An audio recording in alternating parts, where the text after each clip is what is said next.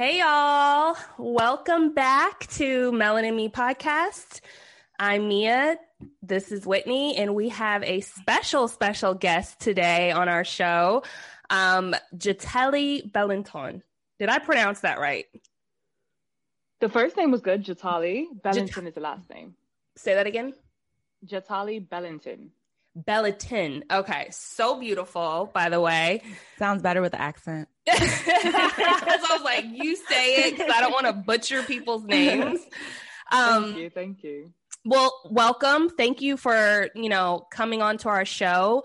So let me just give our audience a little bit of background about you. So you currently have a school project that you have right now that you're spearheading in Ghana. You are the founder of Kidpreneur brand, as well as Kids Who Bank.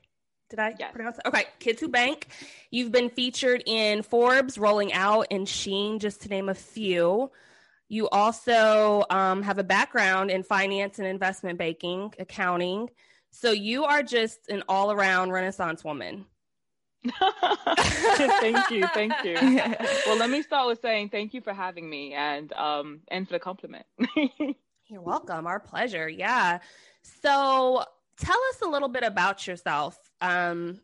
You have obviously a really strong background in finance, accounting. You've got several projects going on, different businesses. How did you what was the thing that made you interested in numbers, so to speak?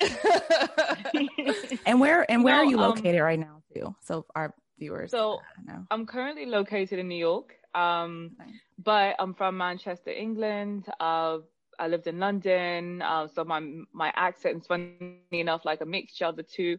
It's predominantly like, if you know the UK, it's more Manchester, Mancunian versus London. But then certain things I say, I'll drop a lot of letters and I'll be like, that okay, that's a London in her coming out. And I live in New York now, and we have a finance curriculum here in the States, which you mentioned, Kids Who Bank. And numbers have kind of ruled everything around me for a long time.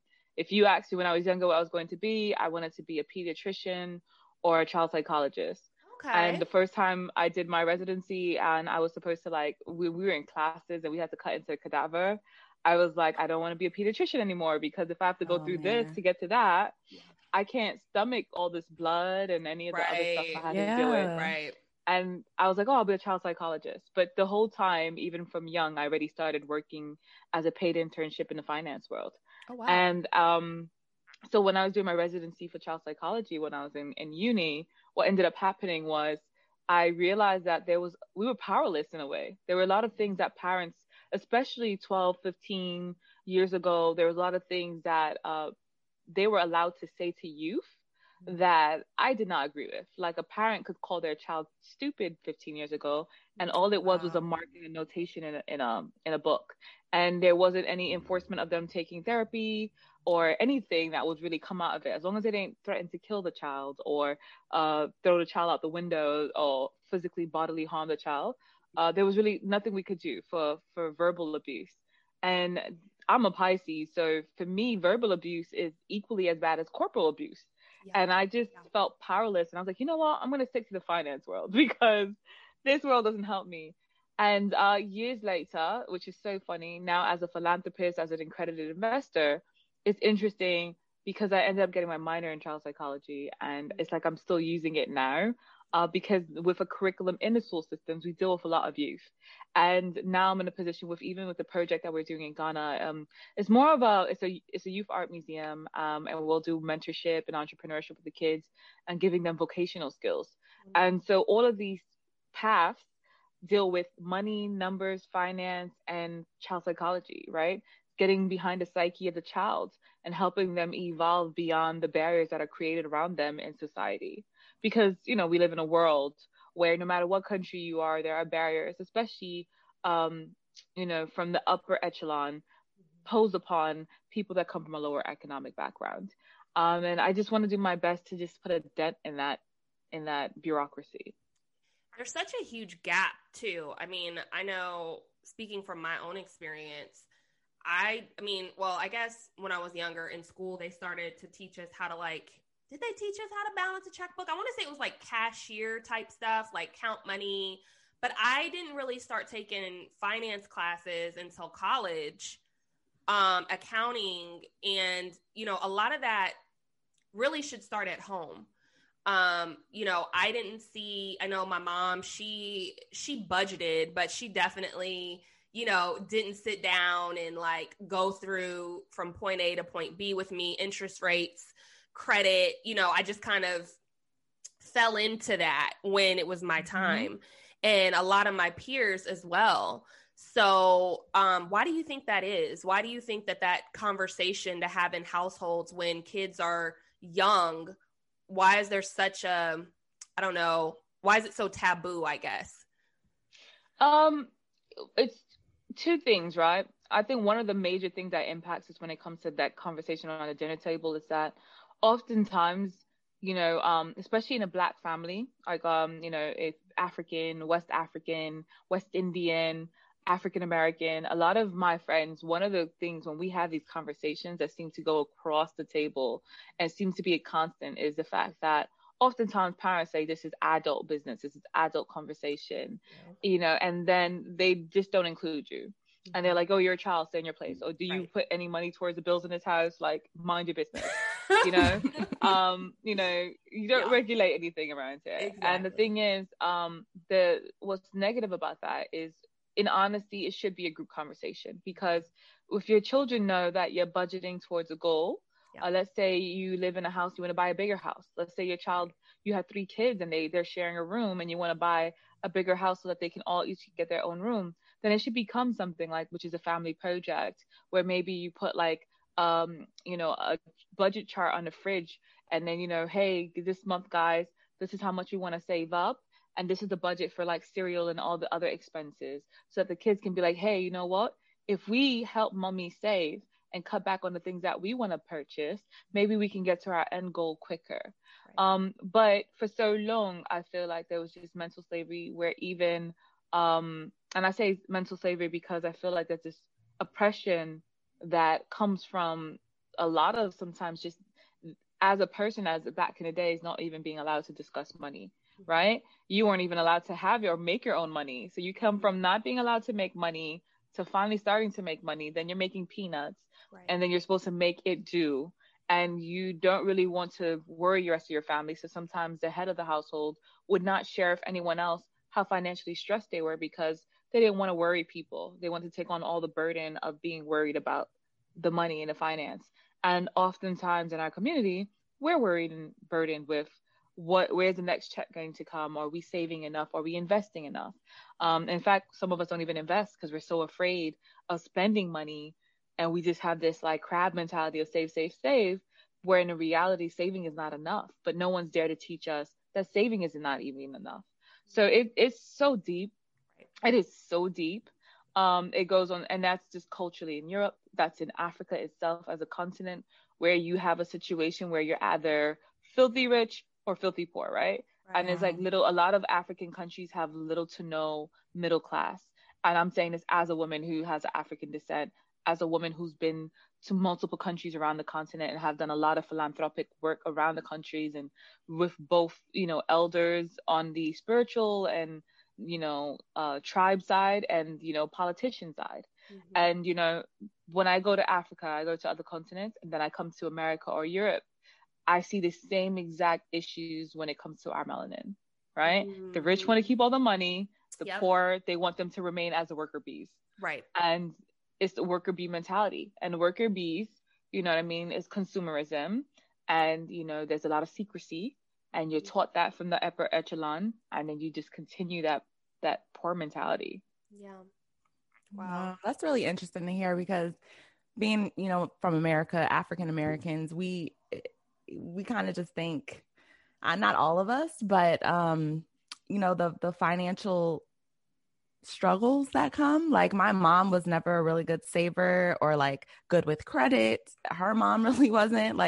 It's kind of just passed down. And I think sometimes just being in America, we kind of just think that's our struggle, because of our flight here, and it's just eye-opening to hear that's worldwide. like everywhere with people of color, you know. Wow.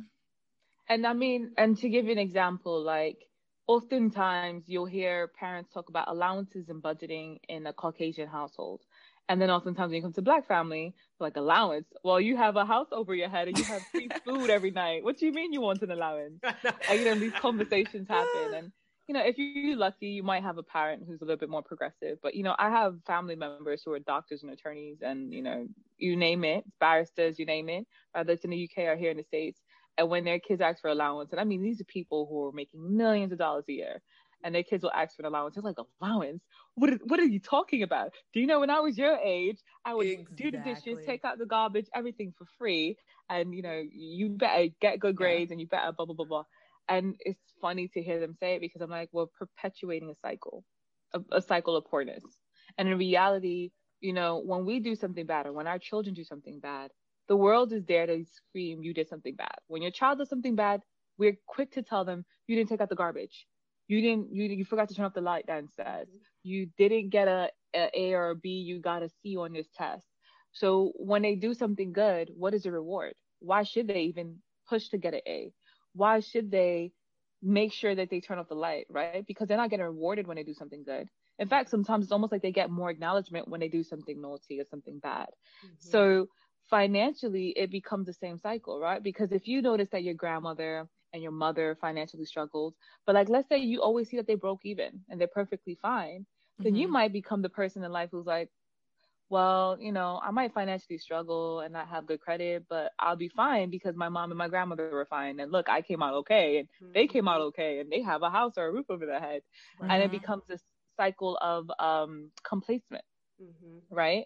But when you see the person who's supposed to be a role model or people that you care about pushing for the 820 credit score, pushing to have investment and saving portfolios and diversifying their portfolio and having these conversations with you, it becomes second nature because that becomes what you strive for. Now you start talking to your friends and you're like, even your best friend or your homegirl, your homeboys, whoever is in your circle, the conversations change to, hey fam, what's your credit score?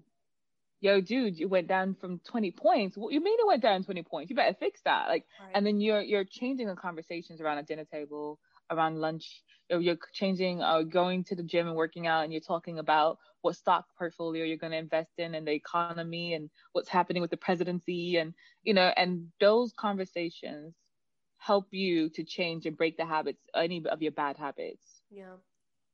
I think it's a sense of shame too that comes with it for some reason. It's like, we don't talk about that. You know, we don't talk about finances. Even when I met my now husband and when we were dating and we had conversations about finances, and he's in finance, so he's a numbers guy. And I'm the type, well, I used to be, where I'm like, he's the saver and I'm like, let's blow everything, right? Like, let's spend it all. We live once, let's spend it all. So through, you know, but even when we had that conversation about finances, it was kind of like, you know, it was just so uncomfortable. But then when we talked about it and he's like, okay, cool. Like, this is where you are. This is where I am. How do we get on the same page if this is the path that we're trying to go on? And it wasn't that big of a deal. But initially, I think it's always that shame factor of like, I have a girlfriend who doesn't even like to look at her account to see, she knows she has money in her account, but she doesn't like to see the balance. And I'm like, well, how do you know, like, what you don't overspend, you know what I mean? Yeah. And you don't get those overdraft fees out of $35. Exactly. And obviously she'll look at it, but I mean, it really used to be a thing where she was like, oh, I just don't. And so I hate that though. I mean, now, for me specifically, I've, gotten involved in investments, specifically stock related. So I have a 401k, obviously, but it was kind of cool reading your background and just the whole investment banking scenario, even though I know that's just one sector, but it's so true. I mean, if you think about saving in a bank, you're not making hardly any money off of that over a long period of time. Whereas, you know, there's different kinds of aggressive stocks. There's, you know, real estate. There's all these different areas. REITs. Yeah. Yeah. But before we leave the other subject, it's a two-pronged street, right? So she might not want to look at her accounts, and people sometimes don't even want to look at it because they're ashamed. But then there's also another part where some people don't want to talk about their finances with their friends because they're like, I don't want to create a hater, right? So you might be financially doing well. Your stock portfolio, you know, you bought a stock for $10 and went up to $32, and you want to go call somebody and brag about it, but then it's like, who's in your circle? Can you call someone and brag about it? Are they struggling financially and going to be mad at you instead of asking you, hey, dude, can you teach me how to do that? That's super true. Whitney and I talk about that all the time. It's like it's sad. It's really sad though. Yeah, so there's really shame on both sides. It's shame on both sides. To a certain extent. Yeah, you can't. And so I wanted to make sure I point that out. Like, you know, it's really important that if you're in a circle where the person doesn't think to ask you to teach them versus they want to put energy towards hating on you or disliking you, that might not be a cup of a tea. And it doesn't matter if you know that person since the first grade or since diapers, or if you know, you're sorors together. I don't know. I don't care what the situation is. Anyone in your circle who does not add to your positivity and does not allow you to feel comfortable being you, rather it's your spouse or your friends, you know, it's time for a reassessment, and it's a conversation. It's time for a conversation. And I'm not saying to end a friendship or end a relationship, but the first part is addressing the problem and having that financial conversation like you had with your bloke before he became your husband and said, you know, hey, where are you financially? Because that conversation, even as friends, can save us so much money. I have friends that, you know, I remember when I was first creating Kids2 Bank, I left finance. I left the industry. I wasn't making steady income. And there were a lot of brunches that I had to miss. And, you know, I had people who were like, oh, you don't ever come out anymore. And I'm like, look, fam, like, I got to bank up because I'm trying to create a business. I got goals. I have goals. And, you know, like sometimes they'd be like, oh, but aren't you married? Like, you know, back then I remember the conversation I would get was, oh, but you have a husband. And I'm like, because I have a husband doesn't mean that I now have to become financially irresponsible and spend his money. And meanwhile, he's maintaining maybe the main bills and main balances of the house. And I'm gonna be like, oh yeah, I need also $200 to go to a brunch at Prime or wherever the place is. And so, you know, or I want to go on a girls trip. Not saying that you shouldn't spoil yourself, but then that's a conversation in itself, right? Mm-hmm. And my goals were like, I need to buckle down because tomorrow we could get a divorce. Tomorrow I could be a single mother. Tomorrow you could get hit by a truck, God forbid. And what do I have to fall back on? Right. And so when I started thinking that way, I had to cut out the week. And the week for me were friends who, when I had that conversation, like, I'm trying to save right now. I'm in the saving phase of my life, that were like not understanding and were like, well, if you can't come out, then, you know, you're a whack friend. And I'm like, then I guess I'm a whack friend and maybe we shouldn't have this friendship. Right. It's real. And it's really important to get to that phase because no matter how long, I mean, I had friends that I knew for 14, 15 years that I had to cut off in that phase. And it's funny because those same people, now that I'm successful and they're like, oh, 26,000 followers on Instagram. And you know, the little baby successes start happening and I receive this award or I'm on this interview, whatever's happening.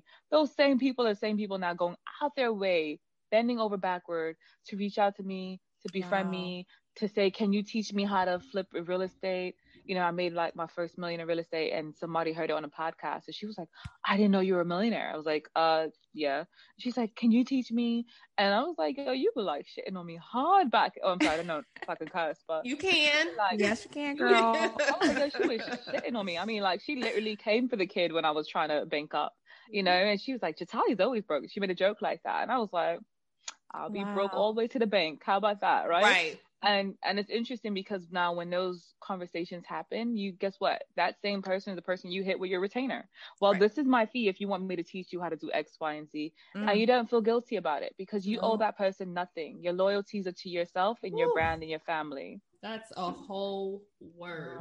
When those tables turn. Man. I'm telling you. And they always turn. They always turn. They always turn. Oh, man. That's a whole word. Yeah. That is a whole word. We talk about that a lot too, you know, just trying to shift yourself out of where you are currently. Everyone is just not always supportive and they also can't come along, you know, a great majority of them. And it's crazy because sometimes it's even family, you know, it's 90% of the time it's family. Yeah. It's because we let family get away with things that we wouldn't let strangers get away with. I mean, And, come on. And it shouldn't be an excuse, you know?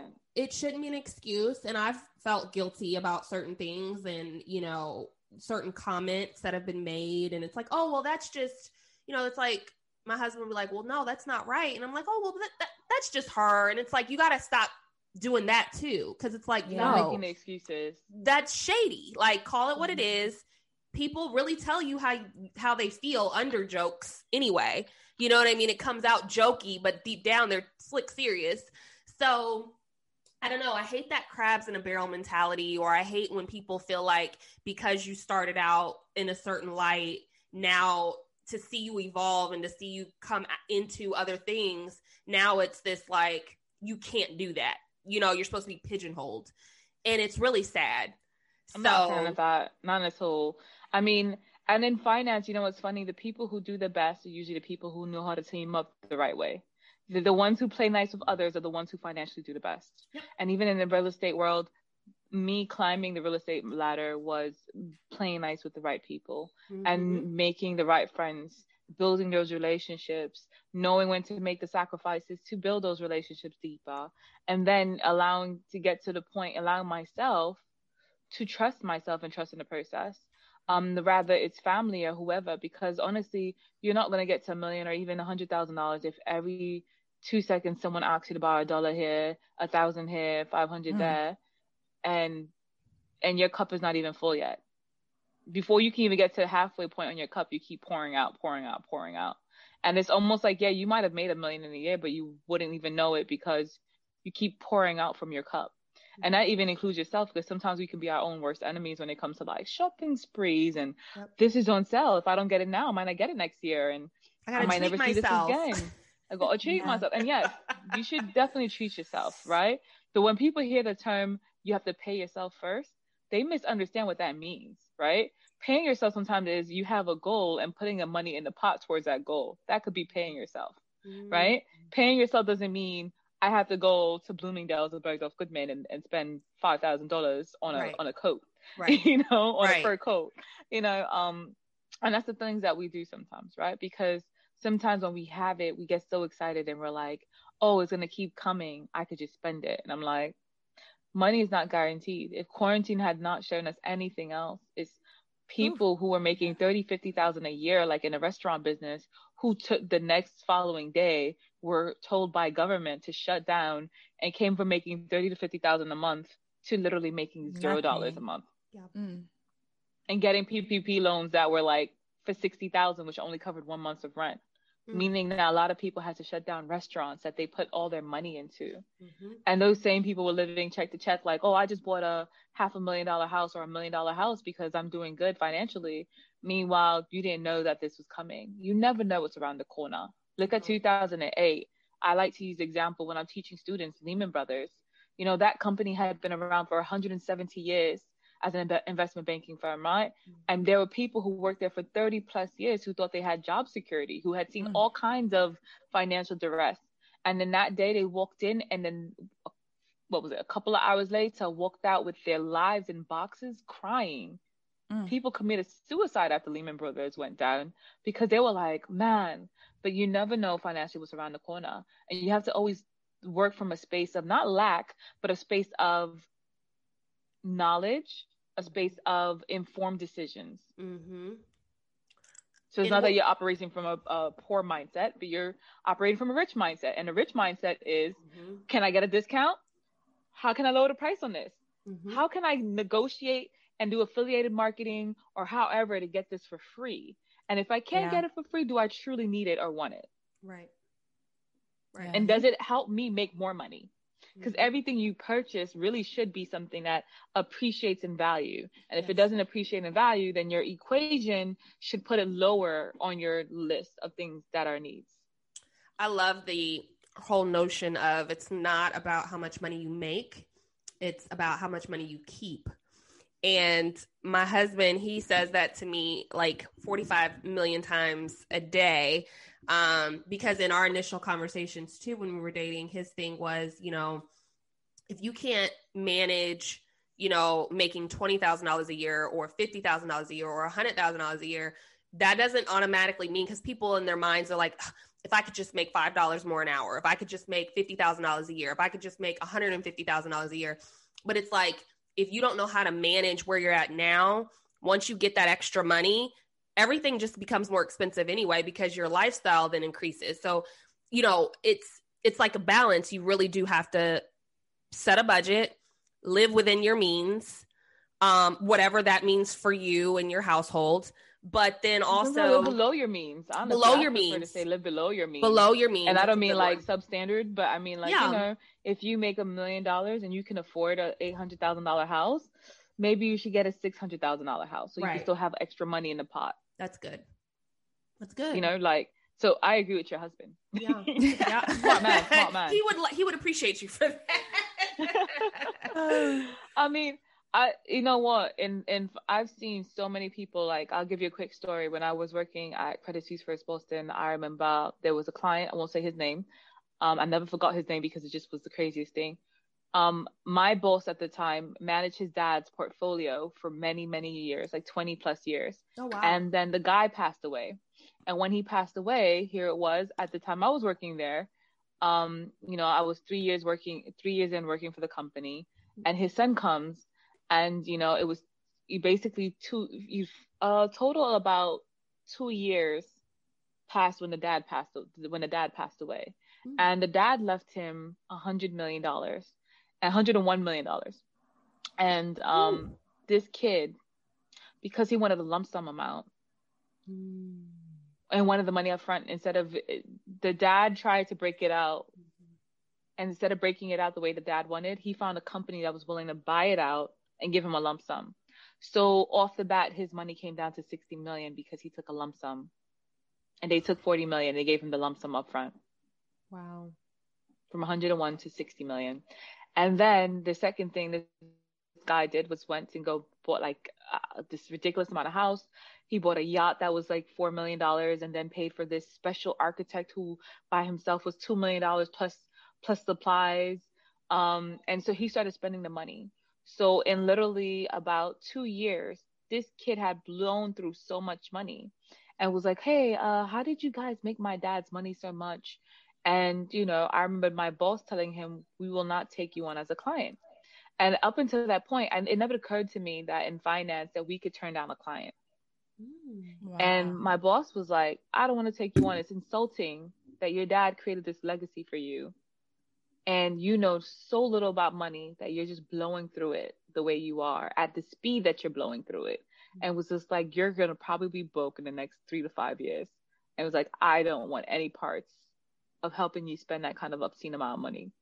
And literally, you know, private jets, $300,000 jets, flying from, you know, this place to that place. And, you know, that life, he was living that life. He was living and, you know, but the thing about that was, you know, your father created a legacy, but because you did not know how to manage your money, you were blowing through that legacy. And that happens right now in our Black communities when it comes to, like, let's say the lotto. A lot of people will get the lotto, and you hear stories about how a majority of those people are actually poor within 3 to 4 years of receiving their lotto millions, because no one's ever taught them money management. You know, and a lot of the times, one of the first things that they do is take the lump sum. Oh, I won 20 million. Give me a lump sum of $7 million and keep it moving. What? Yep. Really? Well, just Holly, let me ask you this, because my family is very heavy in the lottery community. And we've all had these conversations, and, you know, my family's kind of split down the middle. Like, would you take the annuity payments? Would you take the lump sum? Me personally, I have said I would take the lump sum if in that predicament, because, you know, when I was in college, I was taught that the future value of money is always going to be less than the present value of money. So you want to kind of take, you know, I guess the opportunity for the present value of money as opposed to the future, because it could have depreciated. Is that accurate? Or because, I mean, is that a myth, or how do you feel about that? Well, and to add to that really quick, also, I too would take the lump sum, but my position on it would be different in the sense of I may not live over the next 10 years. So then what happens to that additional money? Do I get to choose where it goes to? Or so All right. So to start, the lump sum is not necessarily the worst thing if you know what you're going to do with the money and you have a game plan. That's one. Okay. And also depending how much are they giving you for lump sum. If you had 20 million and you find somebody who comes and is like, I'm going to give you 7 million out of the 20 million, then you might want to rethink that conversation and look for somebody else. And just take your time to find somebody who will give you more out of your lump sum, right? Right. That's one. The second thing to keep in mind as well is what are the taxes that you're paying over time versus the taxes that you will pay with that lump sum up front. And that's per state. That's not like the same number no matter where you are. Right. Some states, the taxes are way lower. It's almost non-existent, depending how much you're getting per year. Right. So that would be something I would factor in for me. Because my thing is, depending how much I'm getting, guess what? I can now create a will and testament and put that in my will, right? You can create any kind of legal deed, affidavit, whatever you want, a trust fund for your children if you have a child, or whoever that you want this money to go to. Now, if you have no kids and you're like a certain age and you're like, I'm never going to have children and I don't have any human beings that I care about that I want to give this money to, then yeah, go ahead, live your best life, get the lump sum, rock out. But if you're younger or you have children and you know you can live off of what the yearly amount is, and let's say you're going to not get taxed. Let's say you live in a state where because below a certain amount, you'll have maybe 1% in taxes, if even, right? Mm-hmm. Depending your state, then you might be like, oh, I want to get the X, Y, and Z and just budget it out because I know I can live off of this. Right. And I won't pay the taxes on it, and little to no taxes on it. And, taxes are heavy hitter because especially when it comes to personal tax, it can be like anywhere from 20 to 32%, 33%. This is true. Yeah. Wow. And now with Biden becoming potentially president, what's happening now with Biden becoming president is like, he already told you if you're like in California, New York, or New Jersey, in certain states, you're going to be screwed. You're going to get clobbered by taxes once you make past a certain amount, $400,000. So when you think about that, depending what state you're in, unless you're like in Florida or Delaware, one of these places, you might get really hammered hard. So those are things that you need to factor in. So yeah, the lump sum is not the worst thing. You could do a lot of positive with that lump sum, but have a game plan. If you're going to play the lotto, you should start planning out how you're going to spend that money in advance. As far as creating an actual decision, are you going to get a financial planner or financial advisor because you don't know certain things? Are you going to invest in the stock markets and mutual funds and breakable CDs? Do you even know what a breakable CD is? These are conversations you should have, because guess what? Something as simple as knowing that you can't put $7 million protected in a regular bank account. Right. So if you have, like, let's say Chase, Bank of America, Citibank, or Wells Fargo, whatever bank account you have, if it's not a HNW, high net worth account, after $250,000, your money is not protected on an average bank account, which means anything above $250,000, you might have to have like 5 to 10 bank accounts, right?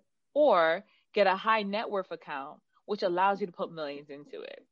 And then you have to do your research to see who can you pull your money in and out of the quickest, right? And then the next thing you have to think about is, now you have a regular bank account. The average bank account will give you 0.001% or 0.01% on your money. Right.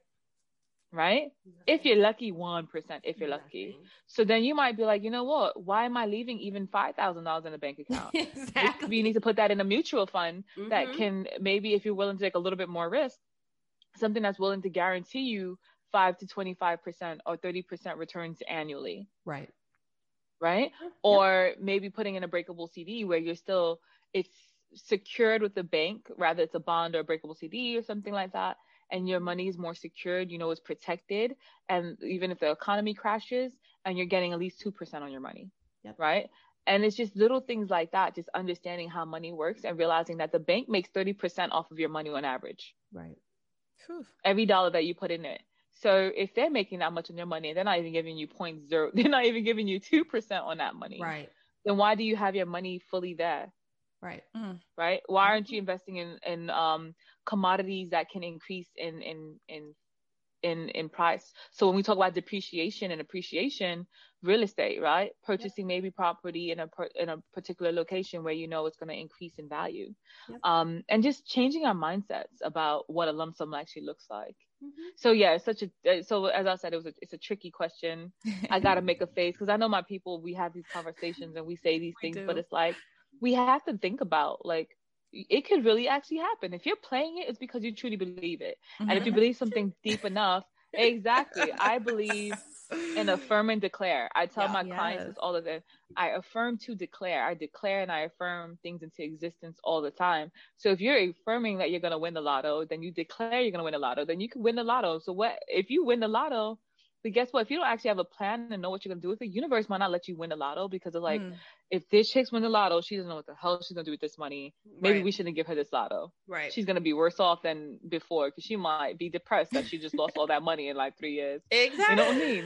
Exactly. It happens. It really happens. Also, this is common amongst athletes, too. Oh, yeah. You know, African Americans specifically, because guess what? As soon as they get that contract, who are they taking care of? Moms, pops, buying a house, baby mamas, kids, parents. You know, the uncles, the cousins. Because, you know, it's like, you know, I need a house, I gotta buy my mama a house, I gotta buy my daddy a house, I gotta do this, I gotta, and it's like, whoa, before you start paying other people, I know you want to make sure your people are good, but again, there's that, you know, that's not always on them.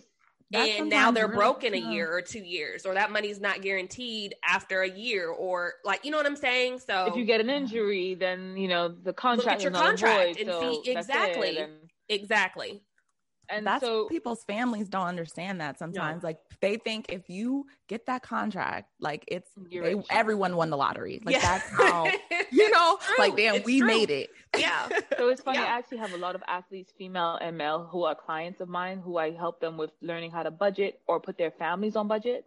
And I mean, I have one of my mentees actually. It was an uncomfortable conversation because I had to, you know, she had her mother basically was like, give me your mentor's number. I went to call her. And, you know, I was like, no, we're good. I don't need to talk to your mother. Like, I mean, if you want me to, you're going to pay me to talk to her. Right. But I will if I have to. But, you know, this is where you need to step up for yourself. And what happened was, you know, so her siblings are celebrity athletes. I won't say their name. Okay. And their father had a lot of kids. And, you know, he had a kid back in the islands in Barbados. And so my mentee, long story short, had a car accident and with another a celebrity. And the celebrity was like, I'll give you X, Y, and Z amount of millions of dollars to just not sue me, just leave this alone.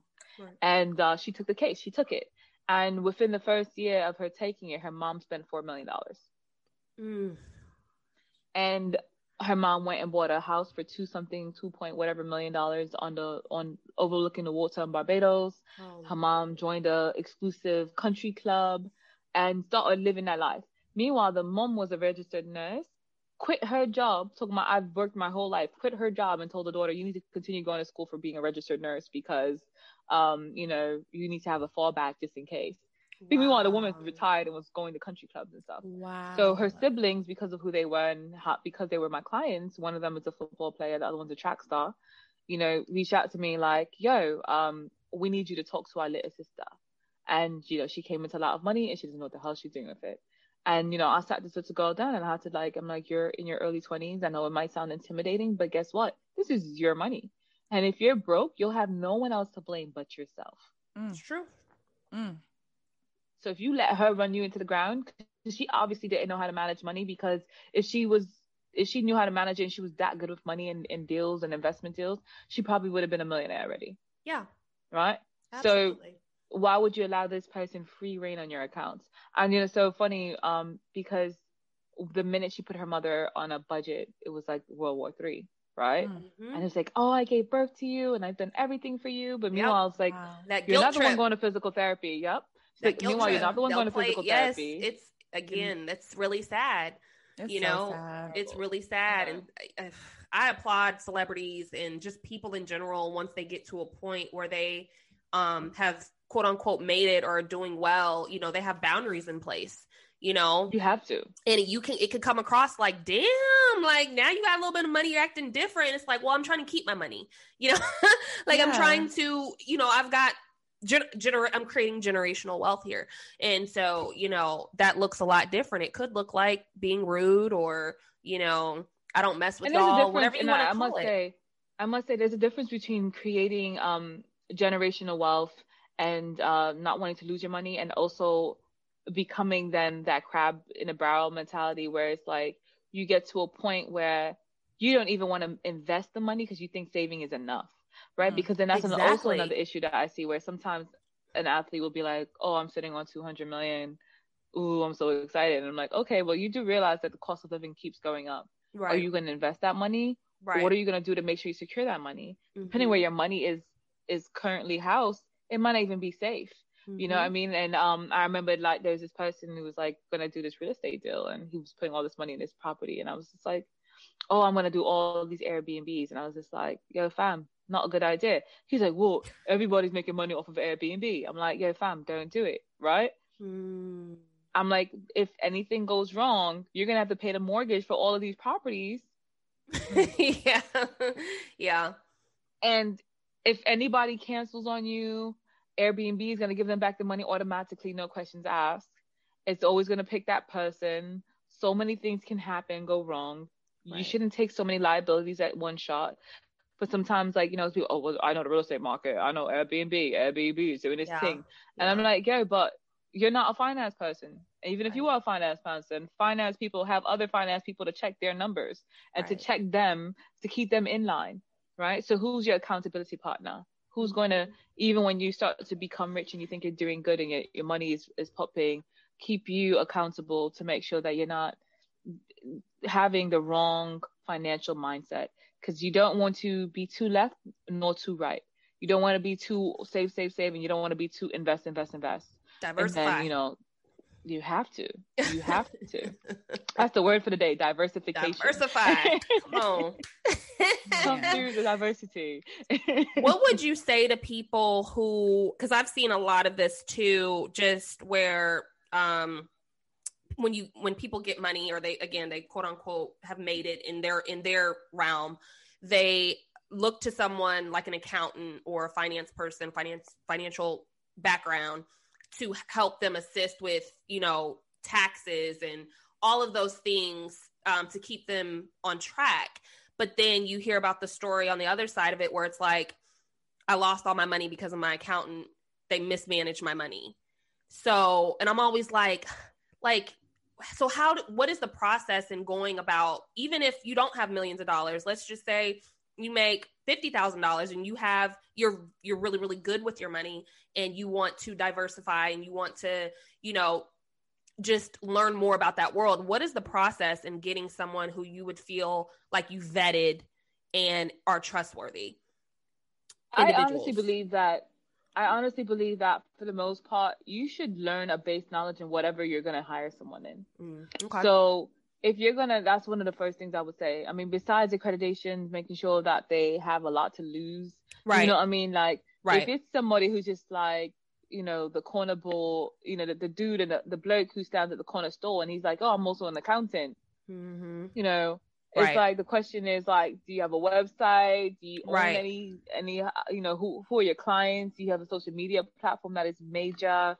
You know, what do you have that's liable on the line? But outside of that, having a conversation with that person, part of that vetting process is giving them, you know, let's say you want to know about tax structures, having a conversation with them and see if they even know the percentages and the rates and the basic loopholes, right? Right. And in a basic consultation, they should be able to give you enough information that if you wanted to technically go and take on the hassle by yourself, that you could do it by yourself. Okay. Right? Even when you're doing like a trademark, a good trademark attorney, in my personal opinion, they will explain to you, okay, we're going to get you specimen. You're going to have to create a website. You're going to have to do this kind of specimen, blah, blah, blah, blah. And we're going to submit it. And the average cost is this. And the class is at this. So there's going to be a certain level of information they're going to provide to you that if you Googled it, you would kind of see that outline. Right. But they should make it sound like baby talk to you. It should be like so simple that a toddler could do it. Right. By the way they speak with you and the way they break it down. And honestly, from that conversation alone, if they're overcomplicating life and they're using terms you don't know, write those terms down, right? And go back and research the terms that they were utilizing. Right. If you can, record the conversation, ask for permission. Hey, can I just, can we have a recording of this conversation so I can refer to it later? And price around. That's another thing, right? Sometimes you can know who's trying to get over by just the price that they try to charge you for the services. And I really believe in paying people to, what they ask. So if someone's telling you that their price is $3,000 and you try to bring them down to $1,500, keep in mind that they might give you $1,500 worth of quality of work. Right. And so now, are they going to lower, if they're lowering their standards, their fee, what is the catch? Is it because they're going to now gyp you? Are you able to barter something with this person? And make sure you're like, hey, you want this property, but I'll give you this property instead. In return, you do this for me. What can you barter to make sure that it's also like both streets are going to be affected if someone's not doing their part? And it's just different ways, even if you don't have the money to hire the right team, to make sure that you're bringing the right team. But my first thing would be making sure you have a base knowledge. Second thing is pricing around, because someone gives you a price, that doesn't mean that's automatically priced. And even if they had a good conversation with you and they were so personable, don't get caught in the hype. It's more than that. It's really about making sure that the numbers add up and that what they're providing to you makes sense, that they have a following, they have something to lose, and that they're not just some random person. And of course, referrals can be really good, especially if you have other people who are in the finance world or even listening to this podcast. You might be like, hey, you know what, Mia, I listen to Whitney and Mia all the time, and I love this podcast. Do you guys know a database of, Black accountants? And then you might be like, oh, yeah, NABA is the National Association of Black Accountants. Right. If you find someone from there, they could lose their license if they do something wrong. And, that's another thing is, does that person have a license? Right. It's like taxes, to give you an example. A lot of Black people, I love my people, but a lot of us will have that friend who knows taxes to get you that good price. But will that friend find that they're the one who prepared your taxes, right? Yeah. Because there's a little part in that IRS form that says that you're the one who filled it out. We all know them, right? It's coming up. So, and then tax season comes around. Oh, I'll get you $10,000 extra. Just grab this child and put them on your. And the thing is, it's like, once you hear someone telling you they're gonna cut corners and they're telling you how they're gonna give you a fake child, and they're telling you you're gonna they're going to increase what your expenses were to make you look better so you can get more money. Once someone's talking like that, that should be usually a warning sign to stay away from that. Because honestly, it's not worth cutting the corners, because the IRS always catches up. It could be 20 years later, they'll pull up on you. Yep. They pull up on you. Well, it wouldn't be 20, because I think 10 years is a jurisdiction, but they'll call you 7 years later and be like, oh, I know it's been 7 years, but in 2012, you did X, Y, and Z.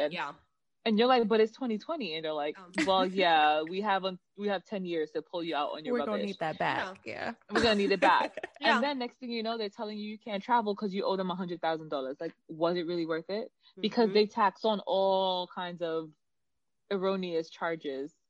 And when they tax you and they add inflation to it, they don't ever lower their inflation. They add that interest and they're like, oh, your bill was $900, but our inflation is $2,100. Exactly. Exactly. Baby, they are the one organization that I do not ever want to play with. You don't mess with the I, the R, or the S. Uncle Sam, listen. Nah, baby, this is what I have. This is what I put aside. Here you go. I knew you was looking for me or gonna come for me, so here you go. I'm sorry. Slap on the wrist. My bad. Punchline. And that's the thing. Oftentimes we don't do that. We don't think about it. And what ends up happening is you screw yourself over. You actually hurt yourself. So if someone is talking to you and in your interview of them, they're cutting corners and they're talking about how much money they're going to get you. And they're doing all these little, even the PPP loans right now. That's the next scam, right? Huge, there are people who are charging people $2,000 to get them PPP loans or percentage, 20 to 30%. Well, so let me tell you the funny thing about that. Now they ask you specifically when you go to get one of those loans, they ask the person, are you doing it on behalf of someone else? So that's number one. If you lie and say that you're not and you are the person, they can look at the IP address, your IP address, and who is associated with. Wow. So what's happening is, I won't say who and who my source is, but one of my sources was telling me there were kids who just graduated from like Columbia, NYU, college students who needed jobs that they hired, and their jobs are literally to see if, like, let's say 20 PPP loans were coming from the same IP address. And then breaking it down to see who is this person at this IP address that seems to be filing all of these loans. And then did that person claim that they were doing it for as a person, or were they claiming that they were themselves? And then they ask you, were you getting 20%, 30%, or how much of a percentage were you getting paid? Because then what's happening is, don't forget, the Federal Reserve and other people have access to your bank accounts. So now they don't have, by law, they don't need to ask any questions to now go into your bank database, because you took a loan and see how much did you pay that person at that IP address. Oh, so it looks like you gave that person $2,000. Oh, but they only claimed that you gave them $500, or they only claimed that you gave them $200, which is honestly like unethical in itself. Worth it. Yeah. Is it worth it? Because now you might go to jail or get hit with a 30% interest. Yeah. On what you borrowed, or you might do both, or you might be, so it's like, okay, you might have made $100,000, but then now you're going to jail for the rest of your life, or for 5 years, or for 2 years, even for 1 year, even for 1 month. Yeah. Is it worth it? Scammers beware. So I say all the time, you dot your I's, cross your T's, but make sure that you are within your parameters, because it's not worth it. When the government pulls up, it's just not worth it. If anyone pulls up, it's just not worth it. Right. It's a lot of scammers out there. It's right now, I think people are very, desperate for money. I mean, we already had our people living like, below the poverty line, but especially with the pandemic and coronavirus, I think like the desperation for money has reached like an all-time high, where there are a lot of new scams, and people are coming up off of tax fraud, unemployment fraud, all types of fraud. All kinds. And it's ridiculous, because when you really think about it, you're cutting corners. Some of these people only get like $10,000. So you're going to go to jail for $10,000, or you're going to pay 30% interest rate, which means you're paying back sometimes $13,000. You stole 10, but now you have to pay 10 plus $3,000 in interest. That, you know how much what you could have done with that money. So it's like you almost actually could have just worked and made the money the hard old-fashioned way.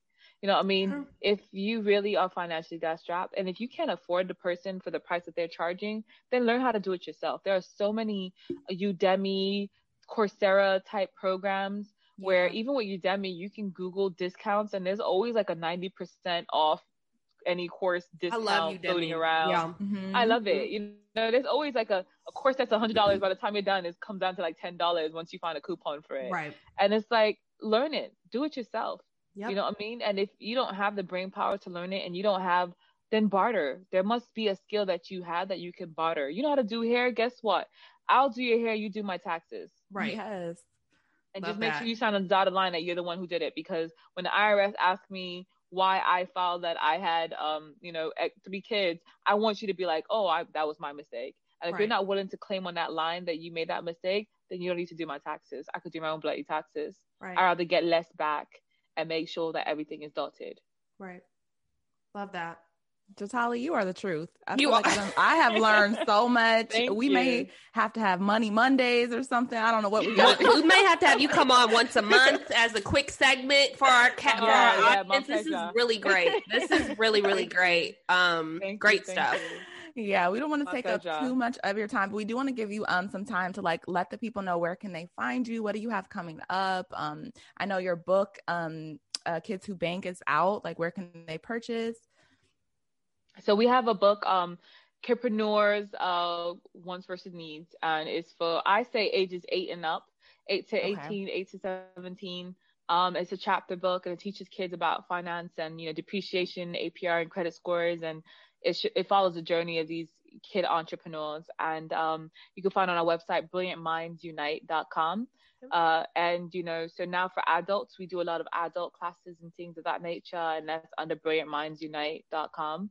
And if you want to email me, it's the same thing, info@either kidswhobank.com or info@brilliantmindsunite. And if you're on social media, everything right now is under @Kids2Bank. So that was originally how we started this whole empire. But I realized that as we started going into colleges and universities, that a lot of adults and parents didn't want, and teachers and stuff like that didn't want to, take a program called Kids2Bank, because they're like, I'm not a kid. And so we created Brilliant Minds Unite as a way to mitigate that and mediate a space where adults felt comfortable. So as we transition right now, it's still @Kids2Bank on Instagram, Twitter, Facebook. And then we have a private group on Facebook called, Brilliant Minds Unite as well. So if people request it, we, if you say they heard it on here, then I'll just automatically accept you. But yeah, so that's how you guys find me. I'm really good on my Instagram. I'm bad on Twitter and Facebook and everything else, to be honest. But my Instagram, I try my best to reply to everyone, just because it's easier to manage for me. And I'm just one human being. And most of my professors are like for Kids2Bank, for teaching and finance and things of that nature. So, I mean, real talk, if anybody learned anything today, it's really about just making sure that financially you don't limit yourself there. The internet, there's so many resources. Our parents and our parents' parents and our parents' parents' parents, they didn't have the book that we have. They don't have the internet that we had. They didn't have the YouTube, the podcast, all these money podcasts. Like you guys having this conversation that they didn't have these resources. So now it's almost like there is no excuse. Right. And this new generation, they're coming to eat everything. They're not leaving anything on the table. So, if you're not part of this newer generation, these 19 and 17-year-olds that are out there protesting, and you're in your 40s and 30s and your 20s, your late 20s and your early 50s, it's like time to step your game up. And there's no excuses, because these young kids are not holding anything back. They're not. And we have no reason to hold our tongues either, because those days are gone. Yep. Like, just done. I agree. So you have no one to blame but yourself if rather you're successful or you crashed and burn. That is powerful. Well, I'm about to go manage my bank accounts. Listen. Well, you guys got me now, so I'm a resource. Utilize me. Yes, we definitely will. I'll give you my cell phone when we end this recording. I'll give you my cell phone so you guys can link me directly. And this is what it's about. When I was coming up, I had some of the dopest mentors, female and male. Yep. And recently I did a podcast and someone asked me about, did it matter their race? And I'm like, honestly, it doesn't. Money is money. Money is green. There's only one color, and that's only green. One color. Only one color, and it's green. And so in the finance world, it didn't matter if the person was Jewish, Italian, Black, Russian, whatever they were. If they had the knowledge that you need, humble yourself. If that person has a knowledge and they want to share it with you, get a mentor. And if you can't afford a mentor financially, then once again, what can you do? Can you help them categorize stuff, answer emails? There must be something that you can do, because keep in mind, when you work a regular job with someone else, you're working sometimes at 9 to 5, 5 to 8, go home with work. So now put that work and energy into yourself. Right. And so mentorship wise, if you guys need any questions or have anything, just reach out. I'm more than happy. Because I know sometimes as women, it's easier to talk to another woman about these money things. It is. It is. But, you guys have me now. And I think it's also okay for people to not know everything. It's okay to feel like you don't know everything.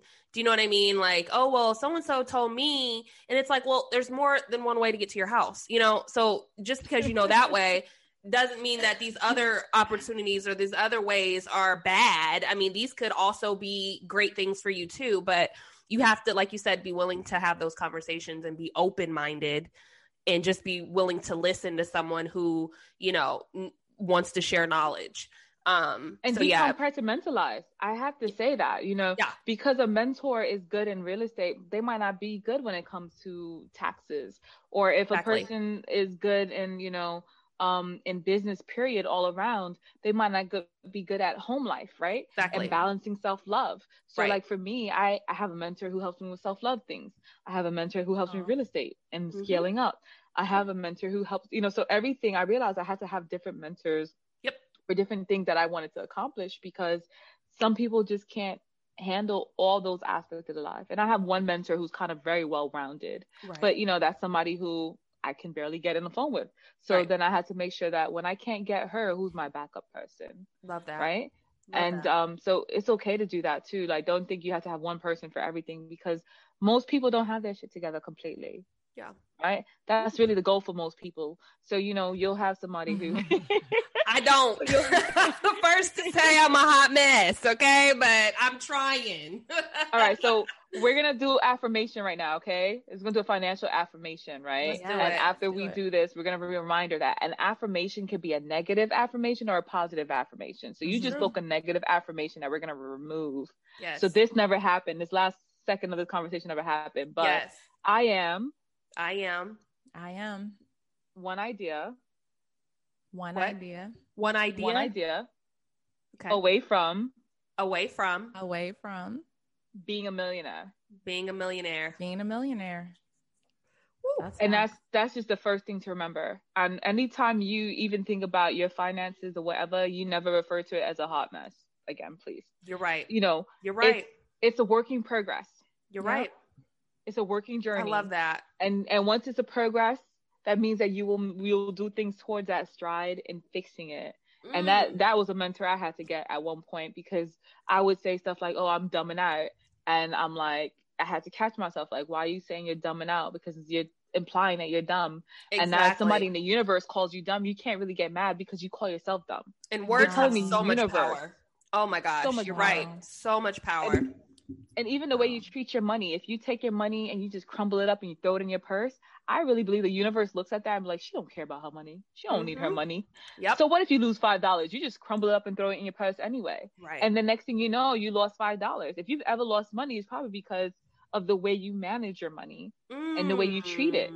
Right. So everything is affirming. Everything is a declaration. It's visualization to actualization. And for you to visualize, you have to believe in yourself. You have to physically be able to see that you can accomplish something, and then it will actualize.